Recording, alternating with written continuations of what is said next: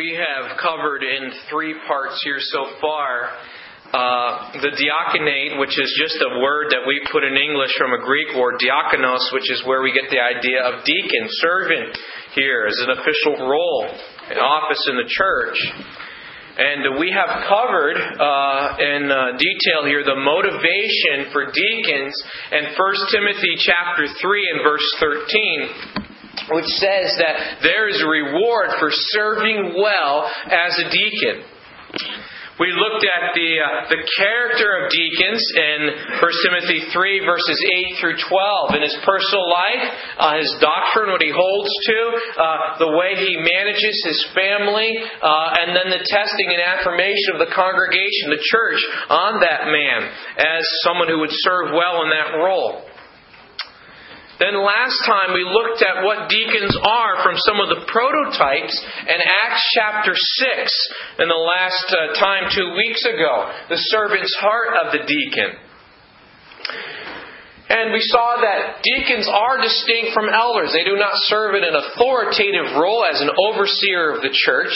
They serve in a servant idea, more of a tangible, practical needs role. And they serve to benefit the elders in the congregation in a way that frees up the elders, the overseers, to minister the word and prayer from Acts chapter 6. Now this morning, I'd like to look at the sister help of the diaconate from 1 Timothy chapter 3 and verse 11. But before we do, I'd like you to look in Luke chapter 8. Women have always been an important part of the Christian church. Even in Jesus' ministry, there were women who were pulling strings and were making things happen.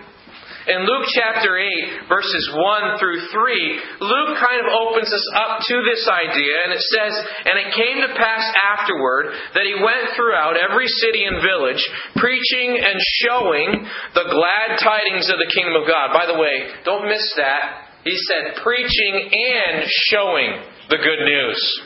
Preaching and showing. Show and tell. Alright? There are actions and there is a message that flows in the good news. And the 12 were with him. And notice, he doesn't just say the 12. And notice in the next verse, verse 2, it says, "And certain women." That word certain means there were some specific, strategic, key women with Jesus. Women who had been transformed, which had been healed of evil spirits and infirmities. Mary called Magdalene, out of whom went 7 devils. People who had seen Christ minister His grace in their lives. And Joanna, the wife of Chuza, Herod's steward, and Susanna, and many others, notice, which ministered, which served unto Him of their substance. These people served Jesus. These ladies served Jesus. And what I'd like you to do is make a beeline to 1 Timothy chapter 3, verse 11.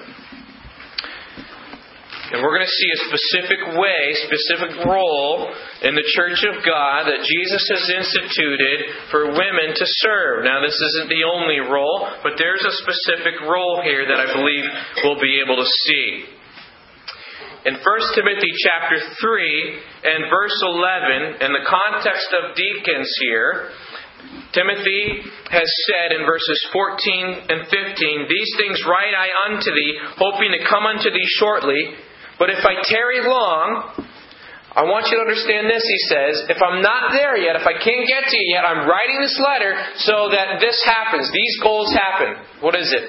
"That thou mayest know how thou oughtest to behave thyself," or conduct yourself, "in the household of God," in the house of God, which is a church, in the original language, "of the living God, the pillar and ground of the church, of the truth." He says, I want you to know what your conduct is to be, how the church of God is to be administered. The local church is to be administered.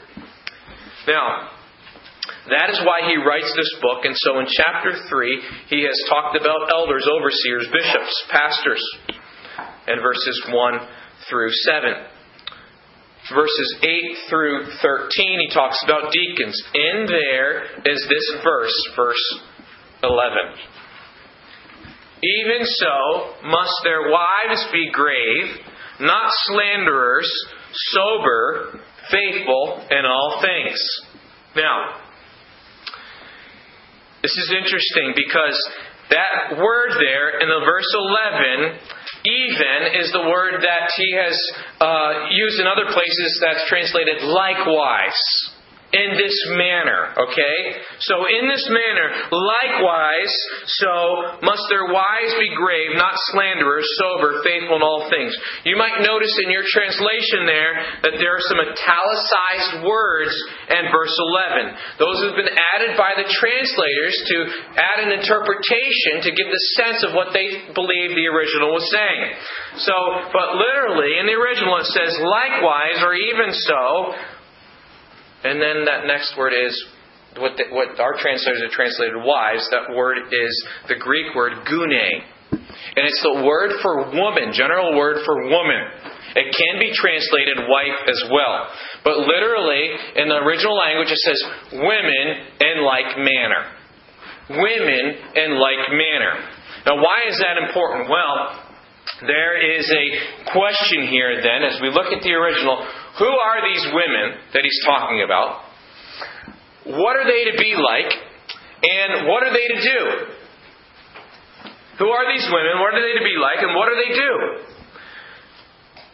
Are these, and those who have studied this passage, give three options for who these women are. First of all, some of them say, and a very small minority say, that Paul is talking about women in general in the church. Christian women in general in the church. In other words, all the women in the church need to be like this. And that is true. That all the women in the church need to have these character qualities, right? I mean, Christ Church doesn't need women that are not serious about the things of God, that are slanderers, right? That are not self-controlled. It's not like Jesus says, all right, I want a few of you to work on some of the self-control people, but the rest of you just go, you were good the way you were. And there's a few of you who need to, if you want to be at this level of leadership here, you need to work on your slandering, your tongue, your gossip. But the rest of you go ahead and carry that on. That's working really well. That's not what he's saying here. So certainly the Scripture does expect that our ladies fit these character qualifications, but I want to say in the context that he is not talking about women in general. The other option is, as our translators here have translated, and a few other translations have translated it, that it could be the wives of deacons. Wives of deacons. And the third option is, and there's actually four options, but the last two kind of run together. The third and fourth option, they're either women who are assisting the deacons, or what the church has come to call deaconesses. Deaconesses, all right? So, who are these women? Well, I want you to know that there is no definite article in the original language. And what that means is this. In verse 11, it doesn't say the women. All right? So, it leaves the one who is translating from Greek to English to interpret what Paul meant. He leaves it open a little bit. All right? And in your translation, also in the ESV, the New English Bible, the NIV, a variety, even the Holman Christian Standard Bible, they have translated verse 11 as the wives of deacons. The wives of deacons, all right?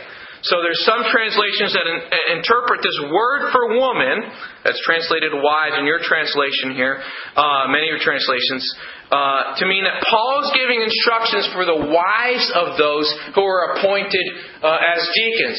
That is a possibility. That is a possibility. Others, as I mentioned, have simply translated it generally as women. Women in general, all right? And I believe the Kenneth Wiest in his expanded translation, some of you have done some study into some of the original language. You might be familiar with Kenneth Wiest, the Moody Bible. He's translated it that way, generally as women. The New American Standard, the American Standard Version, etc., have translated it generally as women. All right? There's a challenge here, though, to determine, is the apostle speaking of women as Christian women in general, here, these wives of deacon, or women who assist deacons like deaconesses? So I really think we need to think through this issue here. I hope your eyes don't get glazed over here. We need to be better equipped to honor and serve the Word, and this issue is too important to just gloss over here. All right, it demands that we really think about each possibility here and not just give a cursory glance and move on.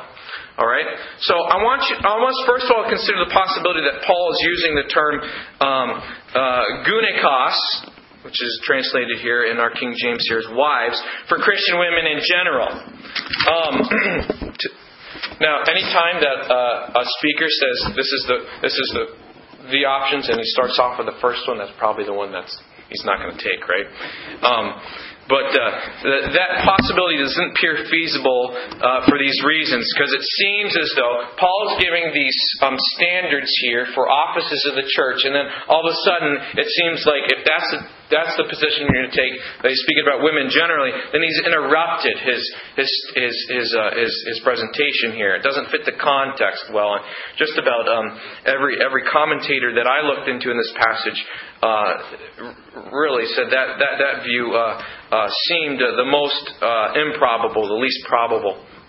And I would agree with them, because it seems as though if Paul is saying just women in general are to be this way, and he's introducing these just new criteria for the women in the congregation, he's doing it pretty irrationally. He's breaking up his train of thought, and that's really out of character for Paul. He likes to stay in a theme here. Now, James might do that. He's kind of here and there and here and there, but Paul, he kind of has a focus here, a train of thought.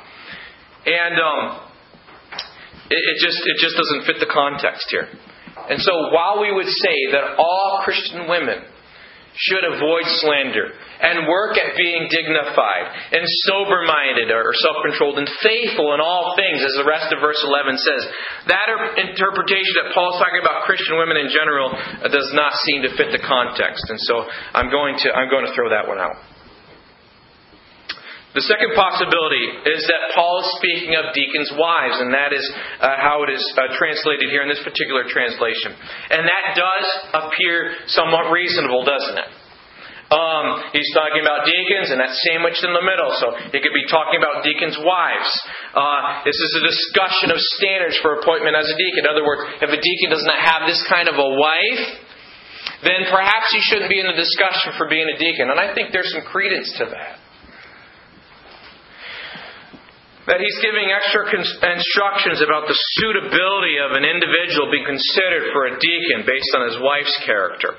And those who favor that view, they note that the continuation for the criteria of deacons continues after verse 11, doesn't it? What does he say? Let the deacons be the husbands of one wife, ruling their children in their own house as well, etc. here. So it gets back to deacons again. And so that's a possibility here. So he's not breaking his line of reasoning, talking about women in general, but he's continuing his thought here for the criteria for appointing deacons. And so when he speaks of that word that's literally in verse 11, women, he's talking about the deacons' wives, possibly. And so men, and some of the reasons behind that is the men who are serving as deacons, they might need their wives to assist them in that particular ministry and serving the church and strengthen the ministry. And those are some of the strengths of that position here. Here's some of the questions, though, I do have about that position. And it seems to me in Acts chapter 6, when the men were selected, who I believe to be the prototypes of the deacons, they didn't also select their wives with them. And you, as a pastor, you did not select my wife with me to serve as a team. Now we understand that husbands and wives are inseparable. I understand, but my wife does not serve as in an overseeing role. So that seems to be a weakness there in my mind. They didn't pick deacon teams; they picked those 6 men, right? It doesn't say anything about their wives. And it seems as though if wives were necessary for fulfilling the role of a deacon, you would think that if it was that important, it would be addressed in other places in the Word of God. One of the other reasons is that it seems surprising to me and kind of perplexing that if this is a qualification for deacons' wives in verse 11, then why is it there similar conditions for the wife of an elder who is serving an even greater role? That's one of the big questions I would have. Wouldn't it make sense if Paul is doing 1 Timothy 3 and talking about elders and their character, then wouldn't he have a section about elders' wives as well, having a certain kind of character? So that's one of the questions with me. But there's also two additional things that to me seem to not allow me to accept that deacons' wives are in view here. And it's this. It would have been very easy if Paul was talking about deacons' wives to simply say, their wives. Referring to deacons, their wives. He doesn't say that. There is no there in there. All right? There is no pronoun there. And it has been added in your translation by the translators their wives, but it's not in the original. And he could have very easily done that, just as he does in Ephesians 5 when he talks about husbands loving their own wives, etc. But he doesn't do that. There is another reason here. The other argument here, in my understanding, against the wives of deacons being in view, is that Paul uses this word, likewise. Translated here, even so. He's used that word likewise, and when that word is used, especially in Paul's writings, that is used to introduce a new group. A new group. A second or third in a series. And here in chapter 3 we have a series of offices in the church. For instance, Paul has spoken of in chapter 2 of his desire for men to pray. Alright? In chapter 2 verse 8. Then notice what he says in verse 9. It says in chapter 2 verse 9, it says, in like manner also. That's the idea. The word likewise. Likewise, okay? In like manner also, the women. Alright? Men do this, women do this, etc. Okay? Even in chapter 3, after Paul has presented the qualifications for an elder in verse 8, that same word, likewise, the deacons. And then in verse 11, translated even so, but it's the word likewise. So another group here. Alright, seems to be the pattern. So it seems like this word likewise with the Apostle Paul, he's transitioning from one group to the other. That seems to be the way he uses this.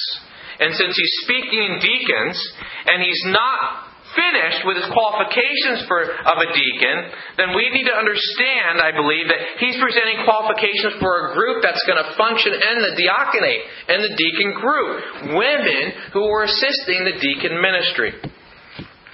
And so I think the third possibility is the one that I favor here, that Paul is speaking of women who assist the deacons, or called in some places in traditions deaconesses. Now, at the time that Paul wrote, there was no Greek word for deaconesses. It was a word for male. Later on, there was a word that was used for that. But there was no word that could be used to indicate a female filling the role of a servant of the church. You see, in other languages, there are male and female words. Some of you may be taking a Spanish or another language, understand that there's also neuter words. But in later days, that word, diaconate, there also came to be a female version of that, diakonissa, indicating female deacons, and it was used among the churches, the early churches. And it wasn't until about the 4th century AD that term was used frequently. But at the time that Paul was writing, the best he could do would be to speak of women while writing of the qualifications of the deacon. I know this is a little clinical, and maybe some of it's hard to follow here, but I want you to understand this. That women served in this role can't be denied, even in Scripture, I believe. If you go with me to Romans chapter 16.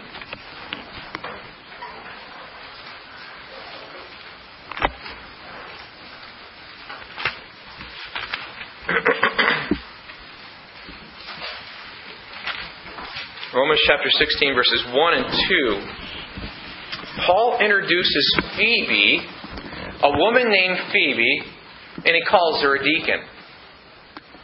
In Romans chapter 16, verses 1 and 2, he says, I commend unto you Phoebe, our sister, which is a servant of the church, which is at Cenchrea. That's not the word servant like doulos, that's generally servant. That's the word of someone who's a minister, someone who serves, okay? It's the word we get deacon from. He says, a servant of the deacon of the church, which is at Cenchrea, that ye receive her in the Lord as becometh saints, and that ye assist her in whatever business she hath need of you. For she hath been a succorer of many, and of myself also. Succorer means a benefactor. She was a partner in the ministry.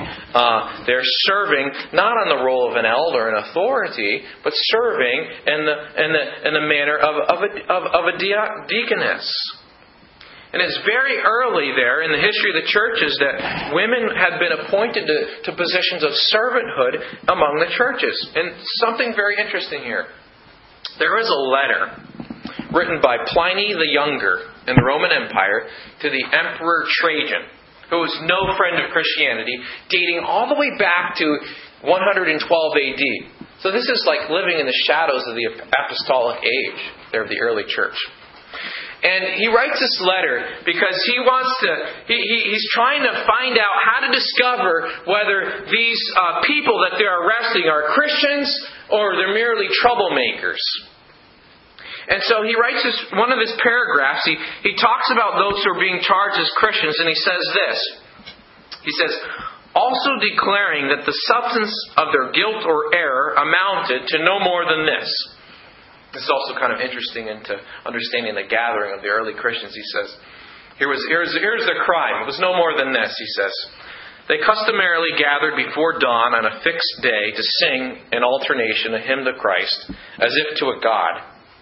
And they bound themselves by an oath, not in a criminal conspiracy, but to refrain from robbery, theft, or adultery, from breaking their word, from reneging on a deposit. There, by the way, is the idea of a church covenant. After this, they usually dispersed, reassembling later on in order to take food of a common and harmless kind. And so I believe that it was all the more necessary to seek the truth from two female slaves who were called ministers, doing so by means of torture. I found nothing except a degenerate, excessive superstition. Now, when he says two female slaves called ministers, the word he uses there is a Latin word ministre, which is often translated in English as deaconesses. He's not talking about minister like we think in our churches, like the minister and the pulpit, but a deaconess. So we recognize even in the early church that women served in this way. Not too long after, Clement of Alexandria, around AD 150 to AD 220, he speaks of women deacons or ministering women or fellow deacons who travel with the apostles, not as wives but as sisters. Another early church writer writes this. He says, 1 Timothy 3:11 teaches with the authority of the apostle that even women are instituted deacons in the church. This is the function which was exercised in the church of Cenchrea by Phoebe. Here are women deacons in the church, women who by their good works serve to be praised by the apostle, ought to be accepted in the diaconate. He's talking about women who served with deacons, doing deacon kind of work. And remember, what is deacon kind of work? It's not overseeing the church. It's not teaching the church. It's serving in a variety of ways. And we have women that are doing that right now, just without the title. And to me it seems clear that God has instituted women who have a major serving role in the church to assist. And the deacons are not in an authoritative role, but under the oversight of the elders, remember. So, in my understanding, I understand that these women here in 1 Timothy chapter 3, verse 11, are serving as women who assist the deacons. Now you might wonder, well, what would they do? Well, we're going to get there. First of all, I want you to look at what are the qualifications for these women. Look at 1 Timothy 3:11.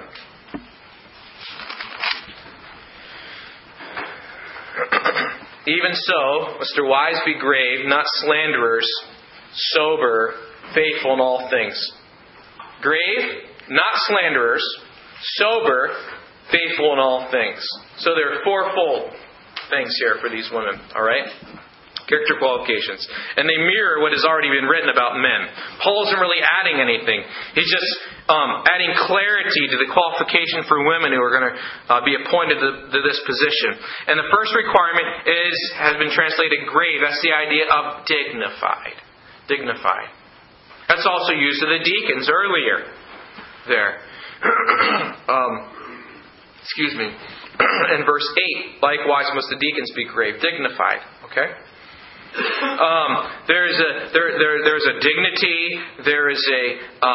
It's the idea of being worthy of respect, respected by others, a seriousness. Doesn't mean they never smile, but they're serious about eternal things, the things of God, serious about serving God. Reverent.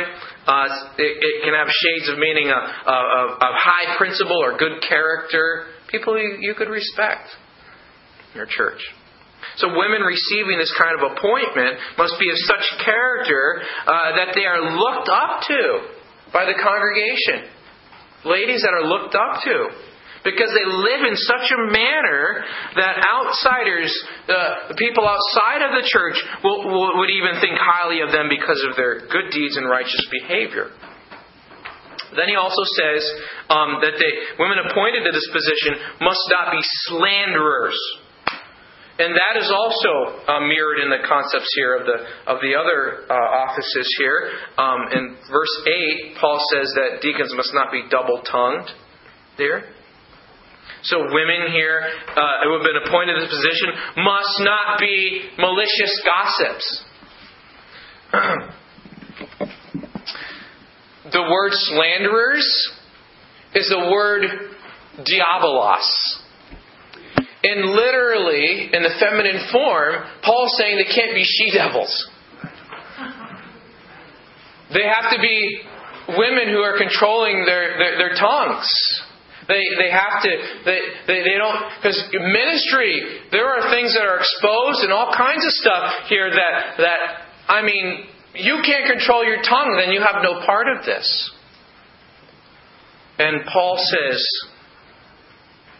cannot be like that.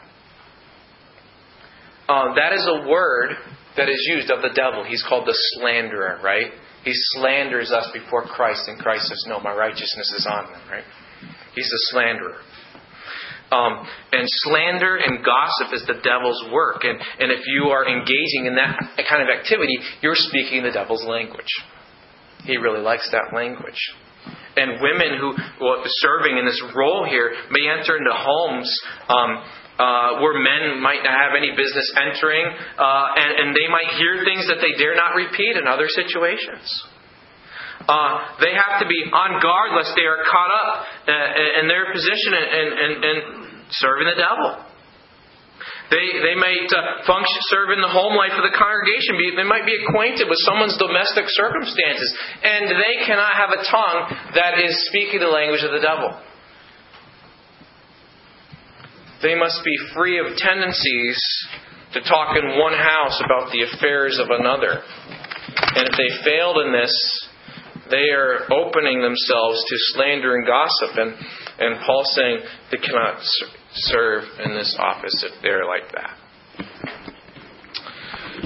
Let the application rest where it may. Right? Notice he also says here in verse 11, sober. Sober. If they are appointed to serve within a congregation, they must be sober. The word that Paul uses here, he chooses, is the idea of being tempered or self-controlled. Self-controlled. That could refer to substances, certainly couldn't it? But it also could refer to being someone who's controlled by fear, controlled by impulses,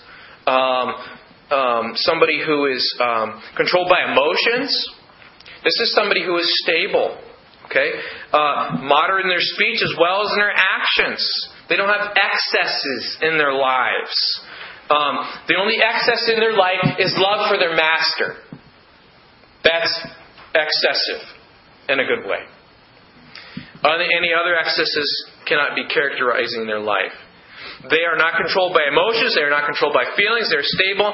They are controlled by faith. Controlled by faith. Then there's a fourth character quality there in verse 11. Faithful in all things. Faithful in all things. You say, well, that's nobody. Who is faithful in all things? Well, remember, faithfulness doesn't mean you don't mess up. Faithfulness is the overall pattern of your life. Okay? Faithfulness in all things. Okay? And so, it's kind of a similar requirement Paul's given to the male deacons in 1 Timothy chapter 3, verse 9, holding the mystery of the faith and a pure conscience. But faithfulness here is more of your track record. Alright? They have to have a track record of faithfulness here. And not just faithfulness in this area, and this one, boy. No, he says faithfulness in all things. And so their approval by the congregation would be an easy appointment.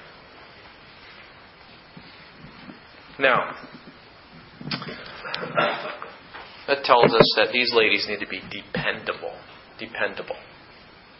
Finally, we might ask ourselves, what does somebody in this role do? How do they serve? Well, I hope that what we went through, though some of it was kind of complex there, especially at the beginning there, doesn't just seem like an academic exercise here. Because this matter is very important to the health of the household of God. And I am convinced that God can use women in this role and use them powerfully and quietly.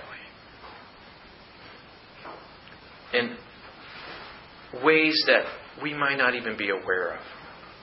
You see, the desire of God is that His people are to care for the weak. They're to care for the vulnerable among them. And there are limits to what I, as a male elder, can do with women. How I can serve women. But God has approved a group of people that will fulfill these responsibilities. And men, the male deacons, have instances where they would not want to enter into some circumstances and help. Entering a home, or there might be the possibility of someone misunderstanding their intent. And that's why churches from the earliest days have appointed deaconesses to provide these ministries of mercy and care. Remember, according to Acts 6, one of the primary ways that deacons serve is to serve the least among us. And by that I mean the world's definition of the least. Those who have the least. And that's found throughout the Word of God, especially in the Old Testament. Consideration of the poor, the troubled, the fatherless, the widows, etc. The Lord watches over the sojourners, those passing through, hospitality, etc. Well, here's what we have. I think we have here women who are devoted. Women who are devoted. They're devoted. What does that mean? Listen to God's heart, even in Israel, from Deuteronomy chapter 12. And now, Israel, what does the Lord your God require of you? By the way, Micah kind of quotes this later on in chapter 6, verse 8. Jesus quotes it in the Gospels and hits home at the hearts of the Pharisees as neglecting the needful things. What does the Lord your God require of you but to fear the Lord your God, to walk in all His ways, to love Him, to serve the Lord your God with all your heart and with all your soul, and to keep the commandments and statutes of the Lord which I am commanding you today for your good? Behold, to the Lord your God belong heaven and the heaven of heavens, the earth with all that is in it. Yet the Lord set His heart in love on your fathers and chose their offspring after them, ye above all peoples as you are this day. Circumcise therefore the foreskins of your heart and be no longer stubborn. For the Lord your God is God of gods and Lord of lords, the great, the mighty and awesome God, who is not partial and takes no bribe. He executes justice for the fatherless and the widow. He loves the sojourner, giving him food and clothing. And then He tells them to love the sojourner, the ones passing through, because you are once sojourners in the land of Egypt. You see, when we look at what the deaconesses do, from some of church history, we find that they assisted in women's baptisms and they performed a lot of charitable work as openings to the gospel and care for their own members. Deaconesses devoted themselves to the care of the sick and the poor, especially of their gender. She was present at interviews of women who would be desiring church membership. The deaconesses instructed women in the doctrines. They kept order and helped keep order in the church and make things function smoothly. There are a variety of things that women did. But I think we could get a little taste of God's desire in 1 Timothy chapter 5, verse 9 and 10.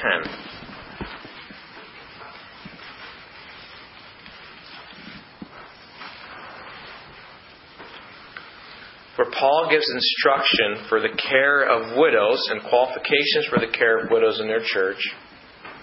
And he says this: "Let not a widow be taken into the number under 80 years old, having been the wife of one man."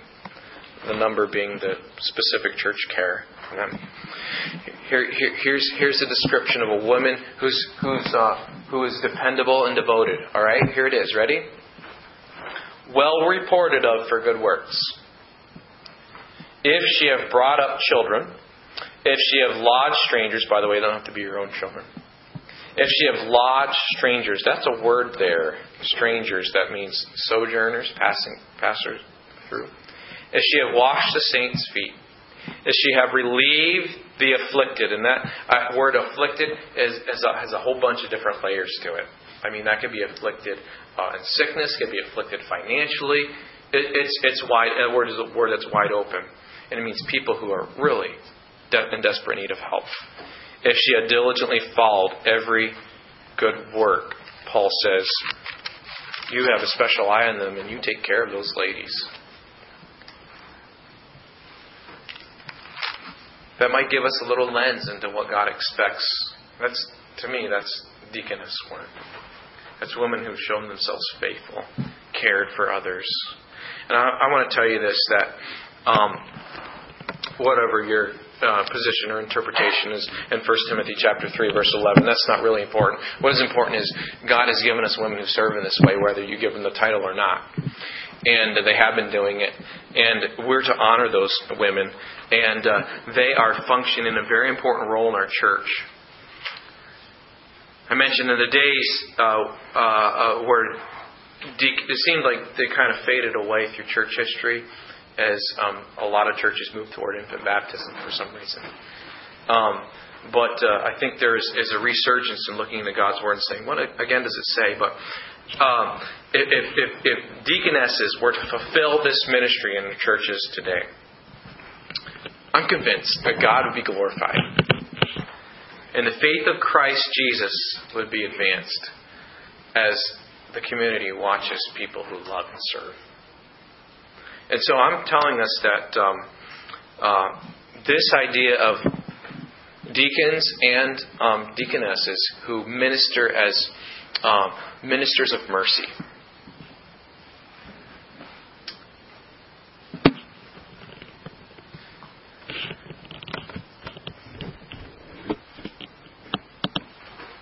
Do this to the praise of the glory of Christ in our church. They have displayed works through the grace of God that shine and give glory to the Father who's in heaven. And I know God's been working in the hearts of some people. Perhaps, more actively than I can even imagine. I heard one person say, for every one thing that you know God is doing, He's doing 10,000 more that you're never even aware of. But God is passionate about raising up men and women who serve in many times this neglected capacity of the church. And He requires His grace to do it. But He has given all of His grace to do it. Power to do it.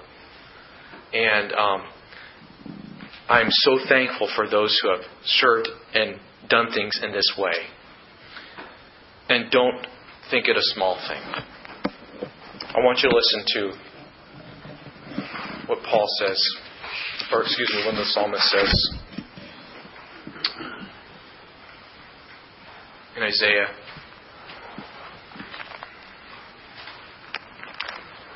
Maybe in your mind you might be thinking of James chapter 1, verses 26 and 27, about pure religion. But in Isaiah chapter 1, verses 16 and 17, one of the indictments against Israel was their hardness and callousness to those in need among them. And he says this, God says to Israel, "And when ye spread forth your hands, I will hide mine eyes from you. Yea, when you make many prayers, I will not hear. Your hands are full of blood.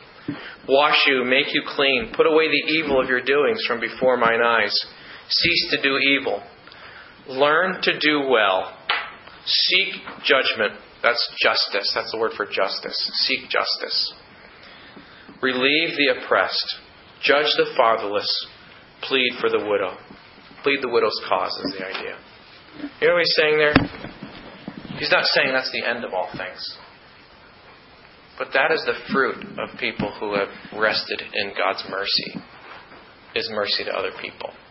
And it's through those things that God opens all kinds of tremendous doors for the gospel and opens bridges. And I believe God has instituted this office here of deaconess together with the deacon